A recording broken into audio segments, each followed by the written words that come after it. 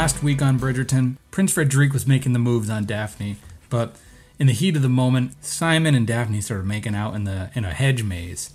And it caught the attention of Tony, who challenged Simon to a duel. Thankfully, Daphne interfered, no one was harmed, and it looks like Daphne and Simon are getting married even though he's impotent. Also, Benedict met up with Sir Henry, a.k.a. Charles Blake from Downton Abbey, and they had one of these crazy parties. There's a lot of other stuff going on. Eloise and Penelope are on the beefing. Marina's going after Colin Bridgerton. And this whole wacky world of Bridgerton is unraveling in front of us. So let's see what happens this week on the Lords of Grantham podcast. Well, I'm burning for you. I'm burning for you.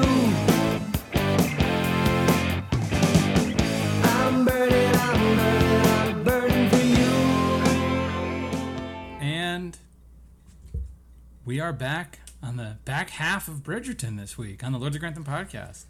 Absolutely. Things are moving along on the show as we enter that back half.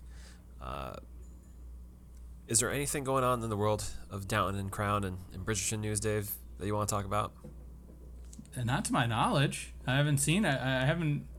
I feel like it's been a busy week, but I also feel like I haven't seen anything pop up. So yeah, I mean, we did get feedback from a listener, from Yolanda, that they checked again on the sheets in episode 1 with Marina. There's no blood on the sheets. I was mistaken. I think I was speaking out of turn with my understanding. You know, this as a first-time viewer, we're missing things, but that means we're enjoying the show. I would rather enjoy the show than watch it with a magnifying glass. I rewound the show the first time, and I went back and rewound it again last night, and I can see how I thought I saw blood. It happened so fast, that scene. Okay. And it's in a dimly lit, afternoon setting. I swear I saw something on the sheets, but it wasn't. It clearly was not blood. It was just crumbs. She was just eating in bed. It was just some potato chip crumbs. It was a different kind of stain, the brown variety. I don't know. Ooh, okay. Yeah. It's the 1800s here. We just we don't have that hygiene. Considering how much we've spent more time talking about that scene than it actually ran in the show. So, let's just let it be. We're trying our best here with our analysis. Yeah, here we are. It's 100 degrees on the East Coast right now, and it's 100 degrees on the West Coast. It's heating up, man. The HSO. Yeah. And as they say, sun's out, buns out. Is that right? Sure. Is that what they say? Well, I think it's actually sun's out, guns out, but I think for this episode, it's more appropriate to say that the buns are out of the oven. They are and the guns are out. The buns and the guns in this episode. Are there guns in this episode? The guns have been out. Okay. During all the boxing scenes. Oh yeah, those guns. I thought you were talking about the guns in the duel at the end of the last episode. Well, there's always guns in various forms in Bridgerton. Yeah. Bridgerton very pro-gun show. A little bit. I would preface though. We're going to talk about Bridgerton, but I think at the end of this show, usually we talk about other things we've been watching. I think we'll have a little bit of a discussion of F9, because I know the listeners are wondering what our thoughts are on that movie. Sure. So you can stick around for that. But until then, let's get around to Season 1, Episode 5 of Bridgerton, The Duke and I. Indeed. Where do we start with this one? Because I feel like... Daphne's stripping down. Yep. But it's only to get in bed real quick. Oh, yeah, because she's running home to sneak. This is immediately following the events of the duel. Mm-hmm. This is like an 80s music video. Duel. She runs in, she puts on her pajamas and puts her head down on the pillow, and then immediately the maid comes in, Rose, and says, time to get up. And she's like, ah. It's like Ferris Bueller. Yeah. Can you fill me in? Where you been? She's been sleeping. What a eventful morning to go to a duel, propose to a man, and then have to hide all that by going back to bed. She's probably tired. It's a long day. Oh, if I were her, I'd actually say, I need 15. I need to take a little nap here. Hit the snooze button, Rose. Yeah. If only that existed back then. But yeah, she goes to her mother, who's has a terrible headache for some reason. She's very sick in this opening scene. Well, she was at this party the previous. Was it the 2 nights? Was it? No, it was last night. So this whole timeline is this crazy party where they get caught in the hedge maze. Is the last night, and then dawn is the duel, and now we're a couple hours removed from that. So she probably just had a little too much to drink.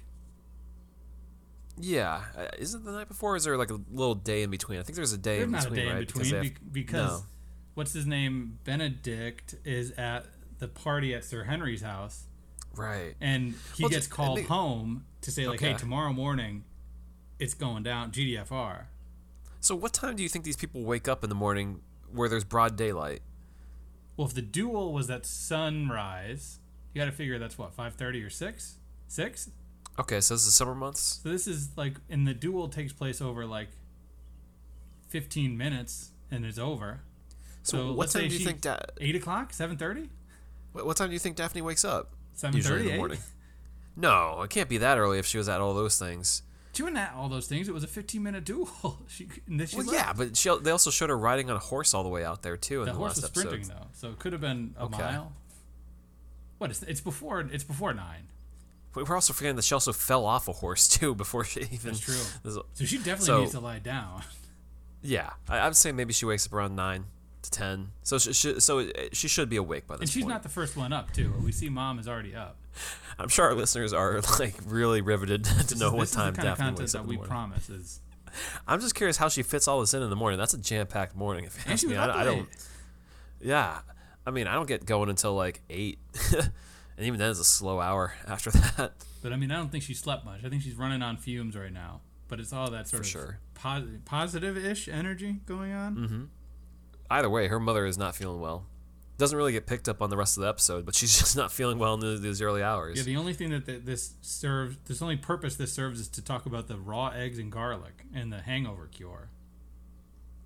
I mean, I've never tried that. Have you, Dave? No. Not interested in trying that one out. No, I mean, I've never done that. I'm not Rocky Balboa. I've never done the raw eggs, period. No, Doesn't sound fun. but Daphne lets her mom knows what is up. Mm-hmm. That she is engaged. Not to a prince though. To the Duke. None other. And Mom seems pretty happy about it. A little She's confused, going to but be a happy. duchess. She is going to be like Fergie, a duchess. Mm-hmm. And yeah, so the mom makes some real assumptions here where like they're just gonna have a wedding ready to go in 3 days. They need to start planning for that. I was like, really? You're gonna shotgun this thing? But it's because Cressida knows about what happened. Yeah. Oh, Cressida. Yeah, Cressida. Because society will make a fuss, and you know they'll speculate that something's going on here, so it's better just to drive him to Vegas and get him shotgun wedding. Yeah, they want that like fast pass. They want to cut the line. Mm-hmm. And from there, I mean, we can go down the various branching paths and circle back to this story. You want to do that, Dave? Yeah, there's really not too much. Yeah, this is too linear of a plot to really just like not tackle the other things first because this is the main event, but this is also the beginning of the Right. episode. So the news is out, and the queen isn't too happy about it. No, she says until there's a ring on that finger, Prince Frederick, you got to do your work. And she doesn't get seem back in thrilled there. that Prince Frederick is so cool with the Duke. Yeah, I mean, we do see a brief scene where Daphne goes to the prince and tells him it's not going to work out, and he's like, "That's okay. That's cool. I wasn't that into you anyways. Fine, that's you fine know, by me. I got my options." Like, I'm a prince. I'm going back to Prussia. Yeah, I got sausages there and stuff, and like they take good care of me. He's like, I'm the prince. I'm gonna be. I just can't wait to be king. Yeah, this is nothing but a bump in the road. But the queen's not thrilled about it. She wants him to pursue. Mm-hmm. Yeah, she's drinking, and she tells him to go after it. Yeah, and speaking of the queen, we finally meet the king. Mm-hmm. In a dinner sequence, the queen, who has also rejected the marriage license of Simon and Daphne, she has a dinner with her husband, who is seemed to be pulled out of some sort of a nursing home bed for this occasion. Yeah, it's kind of funny how it happens, like kind of off screen, because they get the news that she denied them, but they assume it's the prince, but no, it was the queen herself who did it. And yeah, we get a bit of insight into what's going on. And the king, he seems like a friendly guy. He seems okay at 1st. He's just eating dinner. This is the whole standby with television shows dealing with people, older folks with dementia, where you have them start seeming totally normal, and then something radical happens, and they start screaming. Right. And that's pretty much what happens. Is that he asks about one of their children, and she's like, "Well, that kid's been dead for years." And he's like, "What are you talking about? No, no, no!" And he just freaks out real fast. And then they like restrain him and bring him back. Yeah. So we get a little context why the queen is so sort of Whistledown obsessed. It's kind of her coping mechanism for this sort of upsetting personal situation she's got to deal with at home. Were you interested in this at all, Dave? Not really. As someone who's grown up with family members with dementia, like, I don't know. I always feel like this is kind of a easy trope to do. I don't think it's very uncouth in my opinion.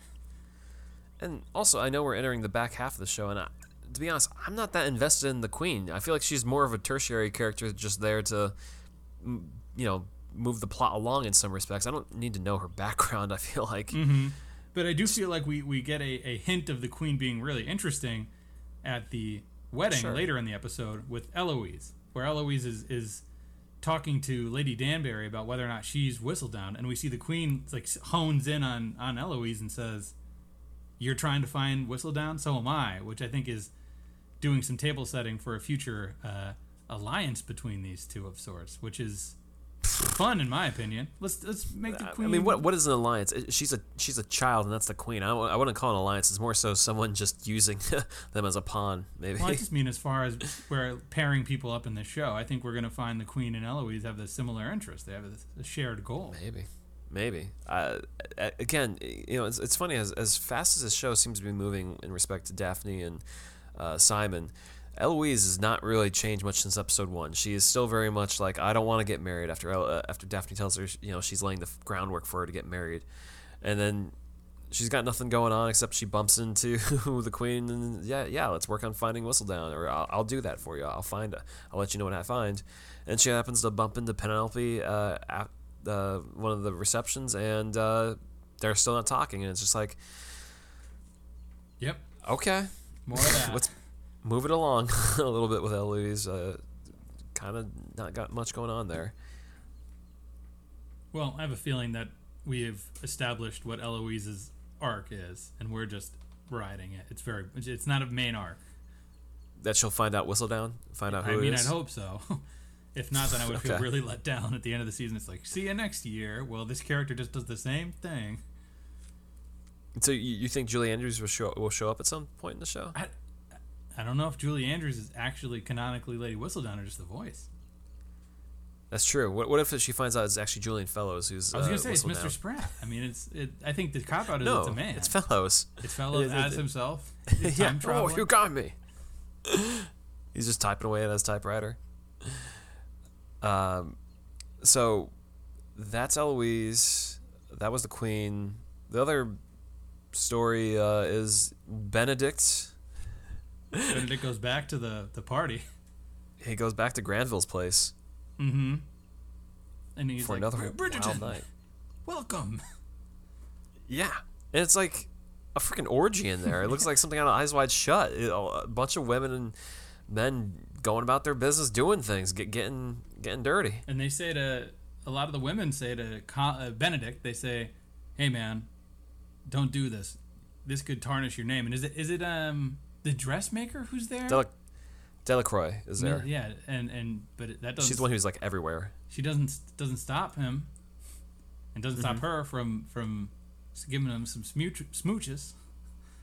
Oh, they're absolutely smooching. It's like, I don't know what Delacroix's deal is, because I know she tried to set up Sienna to get back with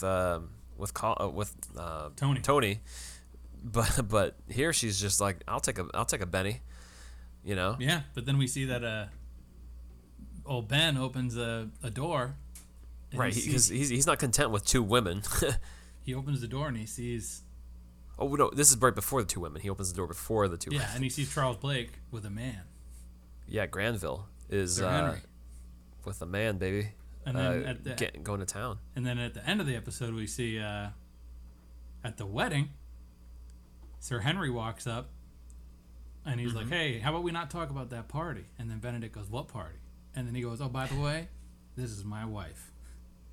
My wife, yeah, Lucy Granville walks in, and that just results in Benedict cocking his eyebrow and being like, "Huh, okay." And it's so funny because they just keep dancing around like this attraction that Benedict has, and we just know where it's going. We see where this is going. Yeah, I mean, I feel like this is an extremely progressive plot to put in a story based in 1813 or 1820 something. Let's have fun with it. Why not? I mean, yeah, and Granville had an extremely fit dude with him in that side room. He is definitely a pig man. Yeah. Some professions you just can't shake. Yeah, it's funny. Like, what is going on at this house that they don't have the authorities cracking down on it? 1 week they're doing nice paintings and stuff. Yeah, and now it's just like an orgy house. Like, okay, all right. Why not? It's the room of requirement. It's just whatever you need it to be. Exactly. So we're just waiting for Benedict and Granville to come to a head somehow. Speaking of Bridgerton boys, Colin is paying some visits to old Marina Thompson, and Penelope's not too thrilled. Not at all. She's listening in as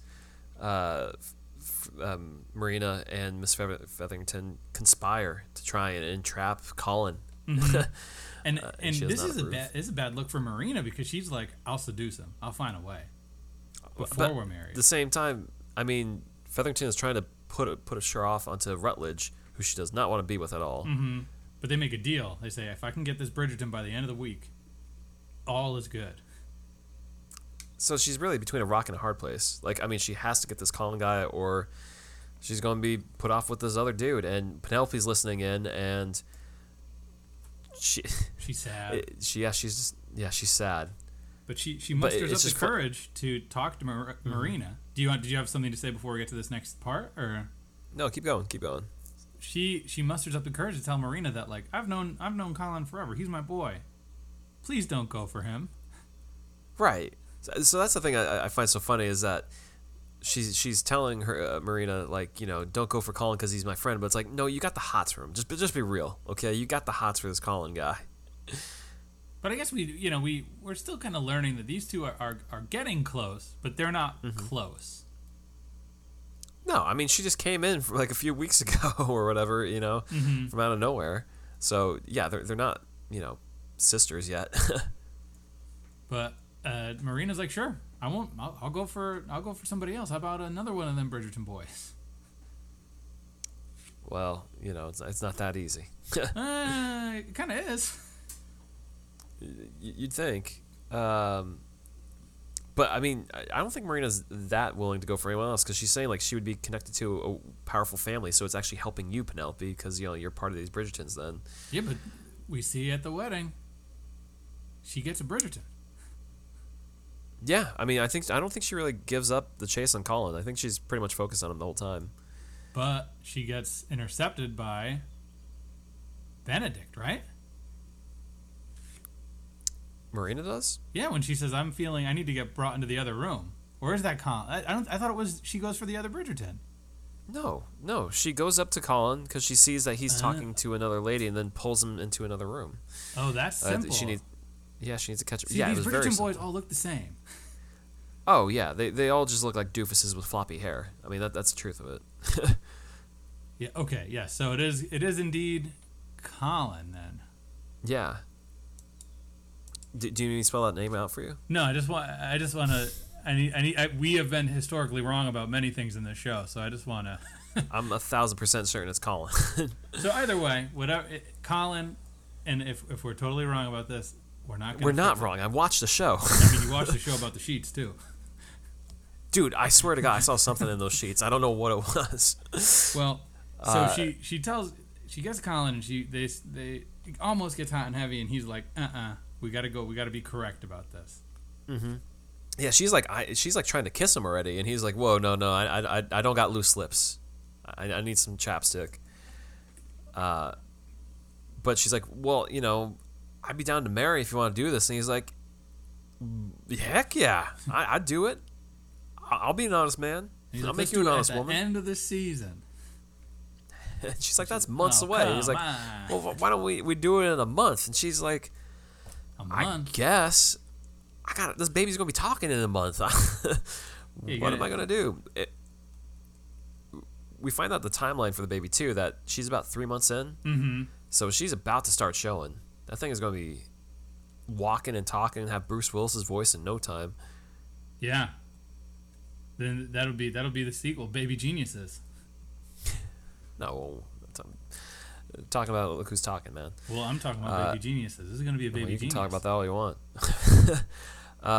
So yeah, now they're engaged, and we'll see where that leads. I don't think this is going to go well for either of them. This is so strange because I feel like, well, I guess we are far enough removed from the letter being forged, but to totally pivot this plot, and I guess this is an aspect of the show being a bingeable show versus a week-to-week show, that she was in love with this guy who's in the war, and she kind of wrote it off, or, the guy sent the letter that says, "I want to be done with you."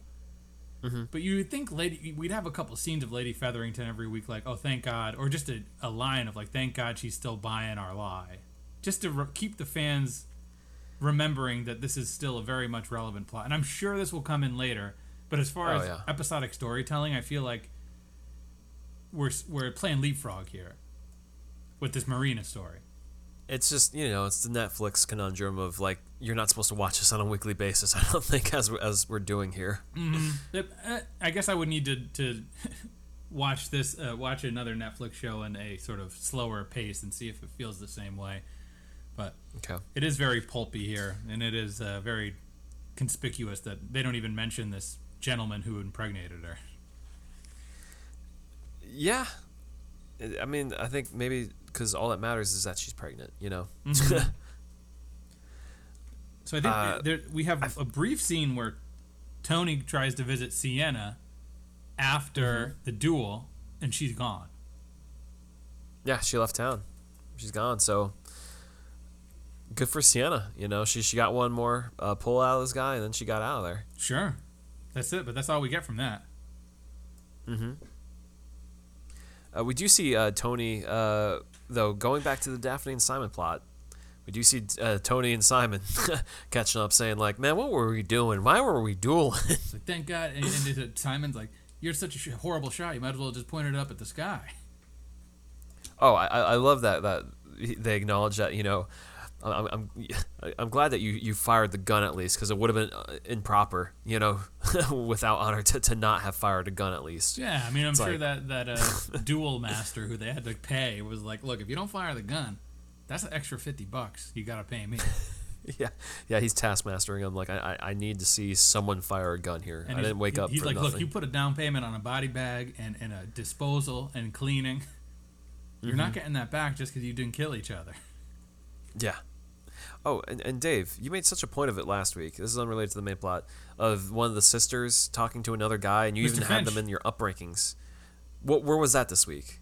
It'll be back next week. Don't worry. Okay. It'll be back when Marina's man in Spain comes back. Because I was keeping an eye out for that, and I saw nothing, and you were so hot in it last week. He's real. He's a character. I mean, Hyacinth shows up for a second. She's They name check her. They're like, "Hyacinth, get out of here." Yeah, because she's like, "Was the Duke's proposal romantic?" And Daphne's like, humana. Yeah, because she said that the prince is very romantic, so she hopes that the Duke at least did his part. It's like, nah, Daphne proposed to him. His leap day. Yeah. Go figure. And he kind of just had to do it. Is that it? That really explains a lot of where we are with Daphne and Duke early in this episode, is that they're uncertain around each other. She looks uncertain of the Duke. He looks unsure around her. He looks half-cocked when he first shows up. He looks drunk, and it's by our measures, probably 11 in the morning at that point. Yeah, on Bridgerton time. It's 5 o'clock Yeah. somewhere. He's a big Buffett fan. That's the way Simon lives his life. Yeah, it's just 5 o'clock somewhere. And they're walking around town, and people approach them like saying they make a fine couple, but they're like struggling even to hold hands. Because his hands all probably sweaty, probably stinks. Smell like whiskey. Oh, that's true. He's Smells like probably got some margaritas. slimy hands going on. Yeah, she's trying to grasp his hand, but she's just grabbing on some salt and some lime-covered, hands. So we see that Daphne is concerned that, what is this woman's name that might have seen them? Cressida. Cressida. What a stupid Can't get it name. in your head. Cressida Cowper. What do you mean? Cressida. It's Okay. them. I think that's a decent name. That's a fine You're name. going to name your daughter Cressida? Okay. Locked. But yeah, they're picking out dresses for Daphne, and Delacroix is helping him out with that. And Cressida shows up, and she mentions, is like, hey, I know about the gardens. I saw what was going on there. And Daphne's like, I don't know what you saw. I don't know what you're talking about. But then Daphne like flexes. There's it later that she flexes on her. She's like, look, I'm about to have a rank. I'm about to pull rank on you. So watch your mouth. Yeah, she says it here. She's like, you'll be just as you are now, unmarried and without a title. Unmarried or untitled. Not without. Yeah. She's like, boom. That's like a hip hop line. Right. You are nothing to me. So we circle back to the marriage license after this. And we find out that, they need to. Lady Danbury is basically. Is it Lady Danbury or Lady Bridgerton are basically like, you got to go make an in-person appeal to the Queen and let her know you're marrying for love. Yeah. And yeah, because they're denied for some odd reason. And it's kind of funny that, we see the Queen telling the prince go to bat, and we haven't seen him the rest of the episode. He just kind of just disappears. Back to Prussia. Yeah, he's got to go, tend to his Prussians. Mm-hmm.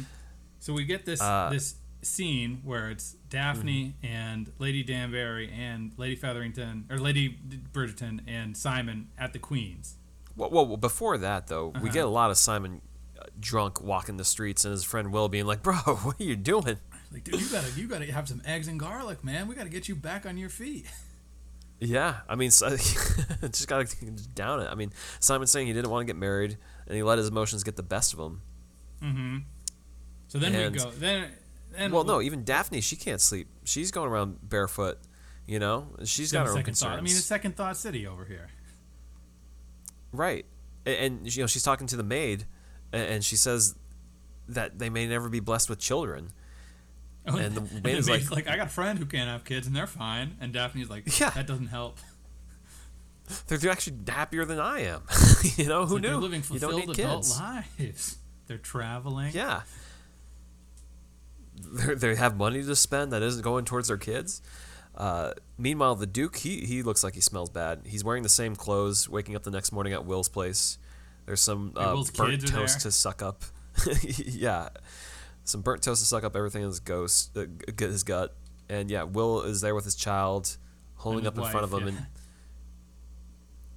And this is what turns the Duke's smile upside down, or frown upside down. He's now like, maybe I know what a love is. Sure. All it took was seeing my friend with his children that I will never have or bear to make me think marriage is the answer. Yes. So now we know. We go to the Queen. And they're all so there. now we get to the Queen. And Daphne's like, look, we love each other. It was love at first sight. And then Simon, in this moment of clarity, is like, it was not love at first sight. And you're like, oh, no. She was not attractive. She smelled. She had BO. I couldn't deal. But then we started talking. And we kept talking. I wish we'd stop talking, but we kept talking. And then I came around. He straight up tells the Queen they had an arrangement. He tells the Queen about the arrangement. Yeah, he lays it bare. And she buys it. Hook, line, and sinker. She's like, okay. He's honest. He's speaking from a place of truth. It's a good speech. He actually, it's a fine speech. He really loves her. And the laughter we see Daphne that she brings. smitten with that too. She seems like, okay, we're faking it, but I guess we don't have to. No, because she makes him laugh all the time, and he realizes he wants her to be her wife, and it's kind of like him realizing it in that moment too, that he wants her to be his wife, that she is the one. And good God, relationship has really moved fast. They have it has. really gone through all the paces. And then they get married. They have a wedding. We have a wedding in the middle of the episode, in the middle of the season. Absolutely. It's like, where do we go from here? Never would have seen this coming at this point in the show. No, it all seems rather fast. It's very breakneck. and this is where the Cressida, she comes back and says, I hope you'll remember that I'm keeping your secret, by the way. So enjoy your moment. And Daphne's like, whatever. I got the man. You're nothing now. Deuces, get out of my way, woman. Yeah. Throws up the peace sign, walks away. We do see Tony telling Daphne that the Duke has refused her dowry. Mm-hmm. He's refused her money, so they can keep it, in a trust fund for maybe kids someday. Who knows? And Daphne gets mad. She's overwhelmed. Yeah. She's so overwhelmed, she leaves her reception and goes up to the bedroom and just sits there. And then she has the talk with her mother. Her mother, who's wearing a dress that is just insane. She's trying to outshow her daughter. She is. If it's wrong to say, come at me, but she is stacked. The mother, Bridgerton, is stacked in that dress. Like, what is going on? She showed up for wedding day looking for a man. That's all I'm saying.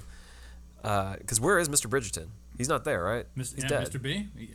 So she's looking for a man. I would not doubt that. She'll take somebody. Give her a Featherington boy.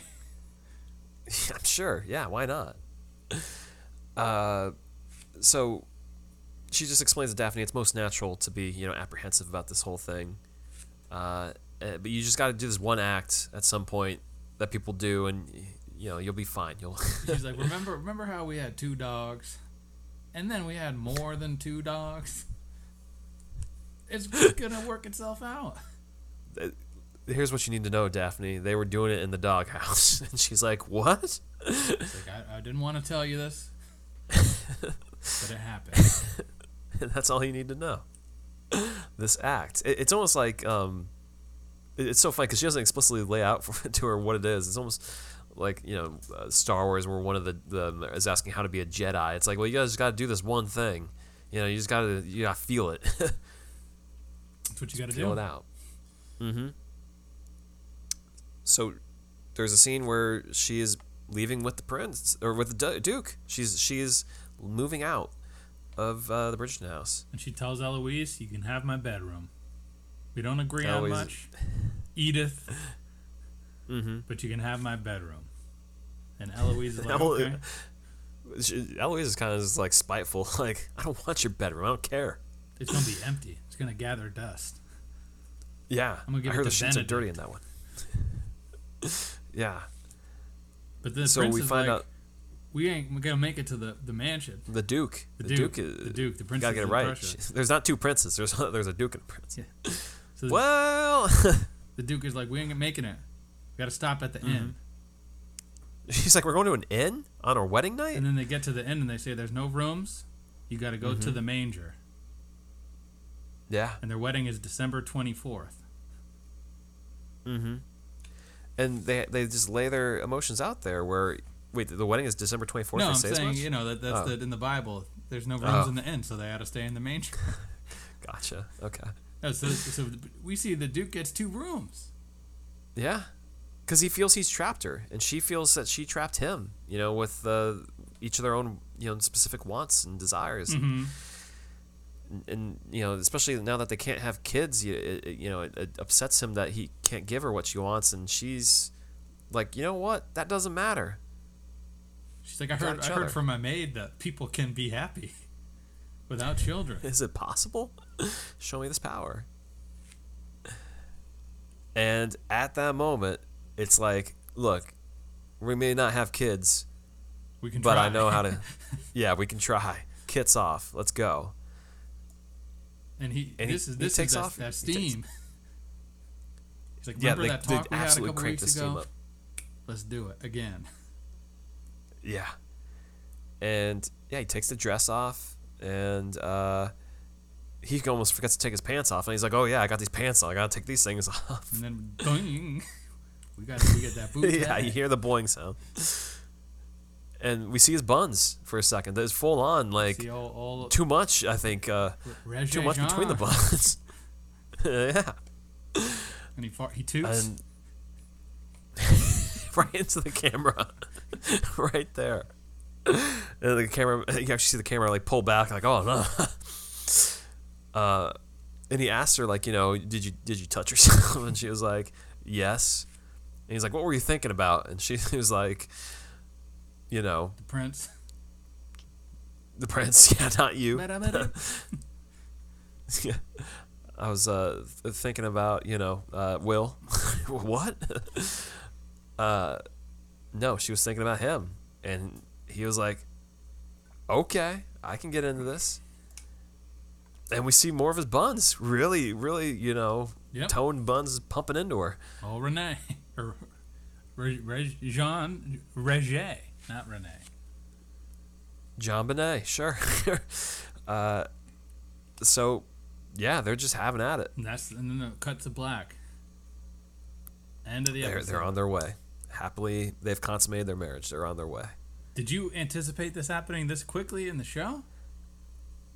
Not really. No, I didn't think they would get married already. I am aware of some development that may happen.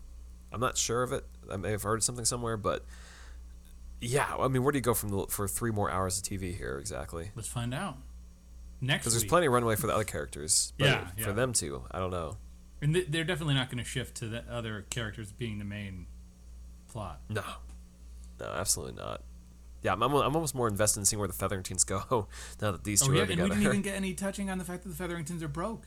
I mean, we got a couple, like, there's the one scene where he's like, we don't need any more dresses, and she's like, well, you don't need your tobacco, and she throws his... Right. Now he needs to buy a new pipe. They're even in a worse situation.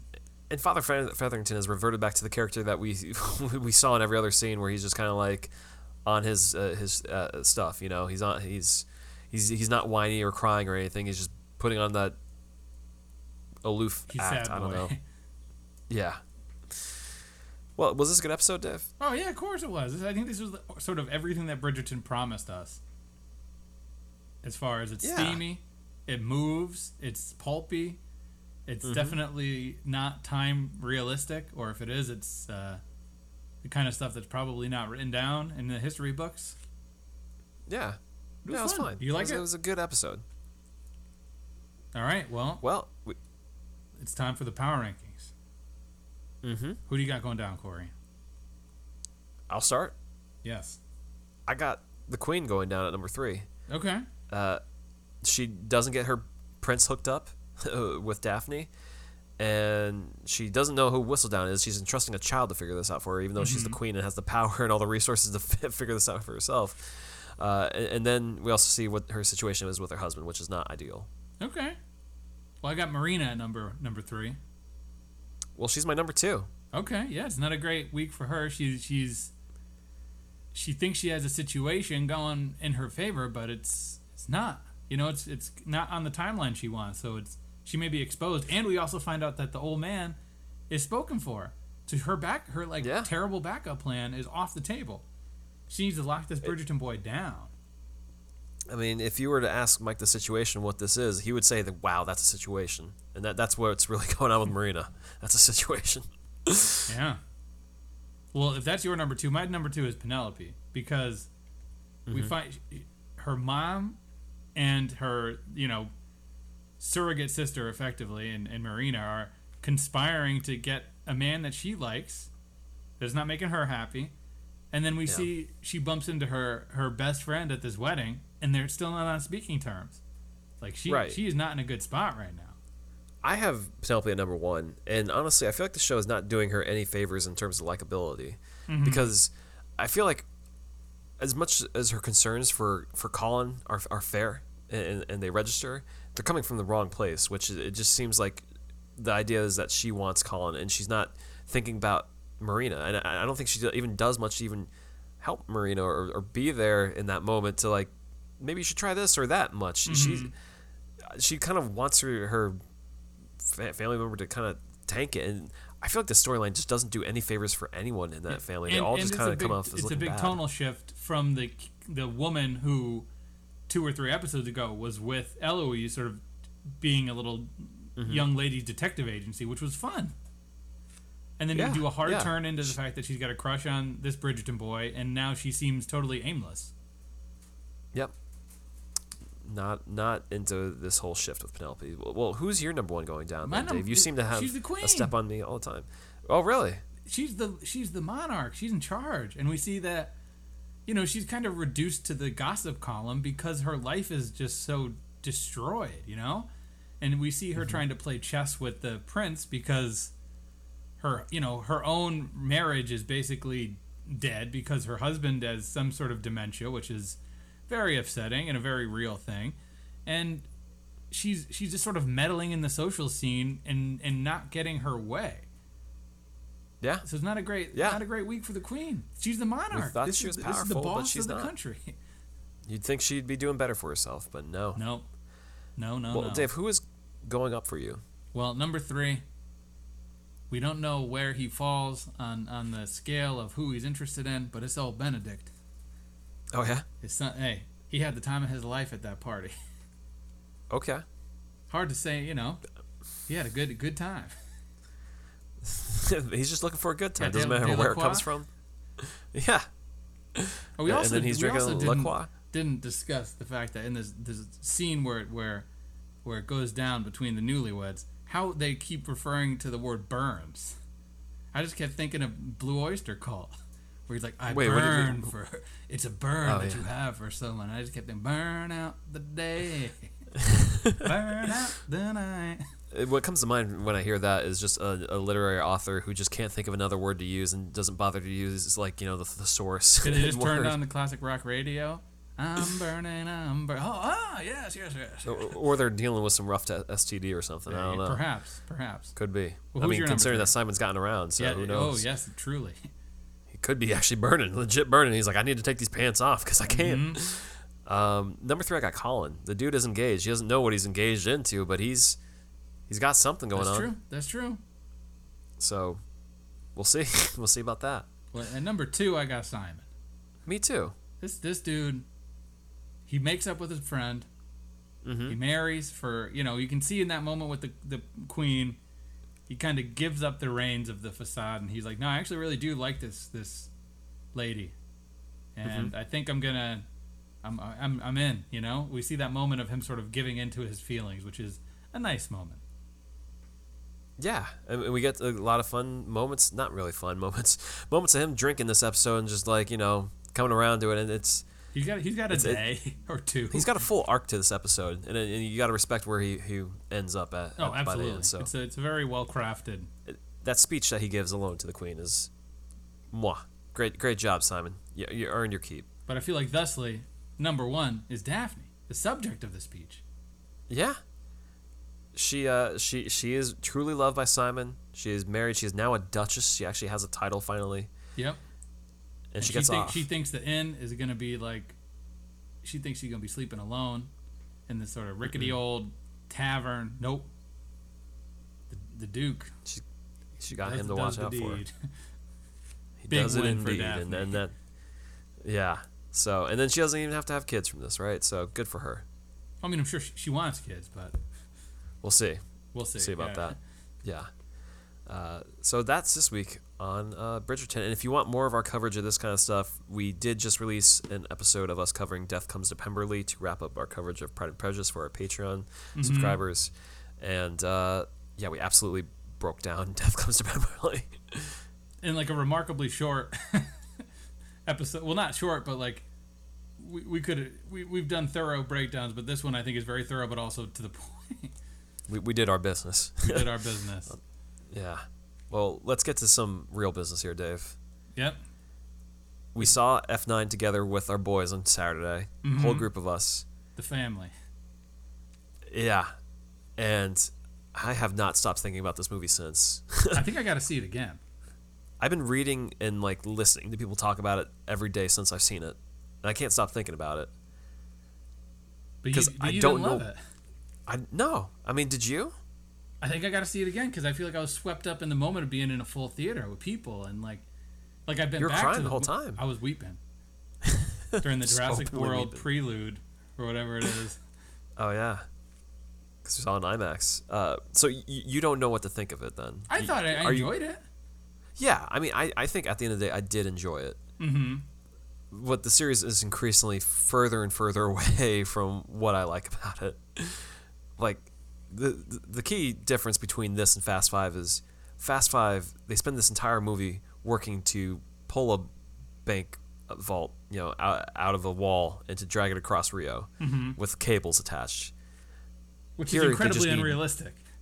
Right, but there's some you can see that they're trying to ground it in something realistic here. With like they need cables, there's tangible weight to everything. Here, they can drag stuff with magnets, just a bunch of magnets. It's like, Breaking Bad did it. Right, but it's absolutely a jump from where we were before in terms of realism here. And they go spoiler alert, they wind up in space. Right. I mean, it's in some of the trailers. I watched the trailers afterwards. And I was shocked how much they gave away in those trailers. Did they give away the space in the trailer? Yeah, I feel like if you watch those trailers, you're like set up for a lot more than the movie actually delivers because it just shows everything. I mean, I think one of our friends talked about how there's issues with stakes at this point. And it was our friend Alec who was raising the point that they're running out of people to like kill off. And I don't think that's the right way to look at it. I think expecting people to die or looking towards people dying as a way to raise stakes is just kind of like a cheap way out for movies that don't have an actual way to raise stakes without there being death. I think it's wrong just to think that's the way to do it. I think the issue is this movie tries to introduce this whole storyline with Dominic Toretto having a brother that we never knew about, Jacob. But within the span of this entire movie, that story is resolved, and it doesn't really introduce new shadings to how we understand Dom. It really just kind of reinforces who he is already. There's this conundrum to it, and I feel like if you're to really raise the stakes, you have to attach some baggage to it in some ways that he has to reconcile with what he did and reckon with it because we see he did something bad. Right. Spoiler so like alert. how does that impact him going forward? That's how you make it actually have some weight to it, especially like, I could fantasy book it out, but like I just feel like they take a little bit too much of the obvious route by the end of the movie of like where things should settle up when there's a lot more opportunity for things to realize.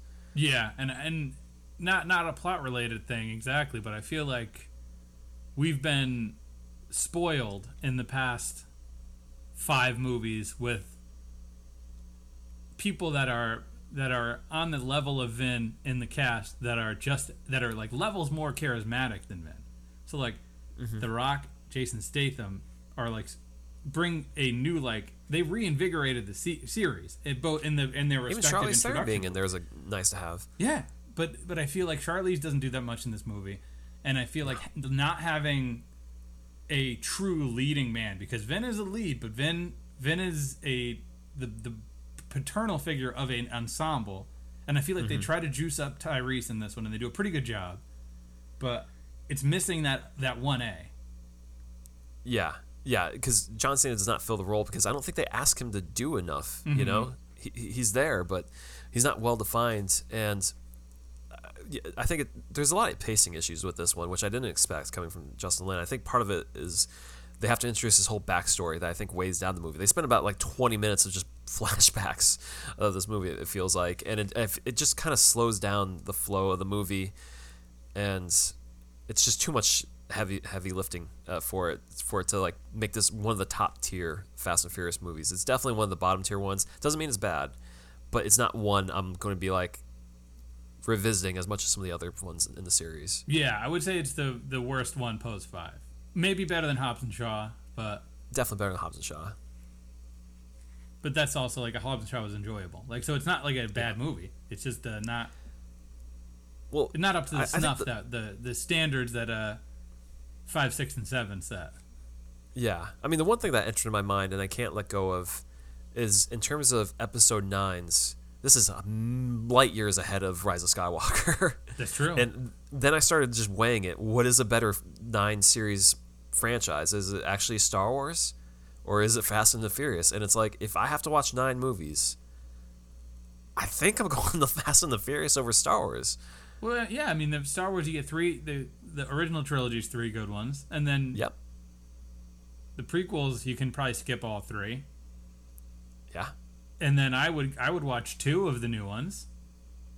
sure. But a lot of people wouldn't watch one of the 2 that I would watch, or both of the 2 that I wouldn't watch. Because I would watch Force Awakens and Last Jedi. Oh, absolutely. But a lot of people are anti-Last Jedi, and a lot of people are anti-Force Awakens because it's a retread. But I guess like most of those Fast and Furious movies I would watch. Like I would, if it's a friend in our movie club, we're in a movie club, made the litmus test of, if this is on cable and I have nothing to do, am I going to leave it on? Mm-hmm. I'm probably going to turn off a lot of those bad Star Wars movies. I'd probably keep on even Fast and Furious. Actually, I might not watch that one, but all the rest of them I would probably leave on. Yeah, Attack of the Clones I would absolutely turn off, and I'm just trying to think of like what Fast and Furious movie would I absolutely turn off. Maybe 4. Fast and Furious. Yeah. But that's really it. It's tough though. Yeah. But I mean, kudos to them for at least getting to the 9th entry in the main line of the series, and it's not a sunk waste of time. No, like, I definitely want to see 10 because we have so much left on the table. Right. I mean, when the movie ended, my initial reaction, what I said out loud, was that movie was categorically insane. Because it is unhinged in a lot of ways. It throws everything at you. And that's why, you need to see it again. And I need to watch it again. But it's hard to process how you feel about it. I don't think it entirely works, but it doesn't fail, I don't think. No. And that's where we are with F9. Well, do you watch anything else? I actually started watching, because I like Phoebe Waller-Bridge's Fleabag. I saw she had a 6-episode show on Netflix from 2016 called Crashing. Mm-hmm. And a few episodes into it, and then Tony Bridgerton's in it. I didn't even realize it because he looks completely different. He has blonde hair. So you didn't want to watch Run? But it's a 6-episode show, and it's pretty fun. You didn't watch the HBO show Run that she did? Oh, I didn't. I watched the first episode, and I thought it was terrible, and then you watched the rest of it, and I heard it got even worse. Definitely a pandemic show. Yeah. I think other than F9, I watched. Are you watching anything else? I watched Fate of the Furious. Yes, of course. And then I finally, after I feel like 2 weeks without it, I watched the Sopranos episode. So I'm back in the groove there, and it feels good. Well, there you have it. Well, there won't be an episode next week of this show. You know what next week we're going to do? To all the people we've been talking for 6 months about our Pride and Prejudice coverage, we'll give you episode 1, Pride and Prejudice, which is episodes 1 and 2 of the BBC show. So you'll get that Patreon preview of exactly what it is that we do with the Pride and Prejudice coverage.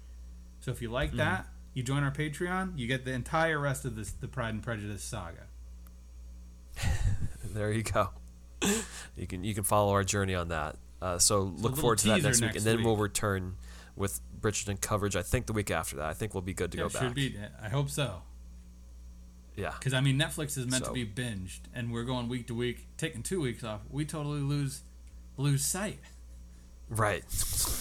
The show was meant to be consumed in a day, and we're just doing it over 2 months. Oh, yeah. Well, that's that. So, yeah, as you'll get that Patreon preview next week, and if you want to jump on beforehand and get a leg up so you can talk to the masses about it, jump onto our Patreon. We just released Death Comes to Pemberley, and hit them with the rest of the plugs. You can find us on Instagram, Twitter, Facebook. You can email us at Gmail. You can leave us 5-star rating and review if you so choose on iTunes. Podbean. We have the website on Podbean. We also have merch on TeePublic. Yeah, we're everywhere, so you know where to find us. Yeah. And that's Catch you next time on the podcast. Yeah.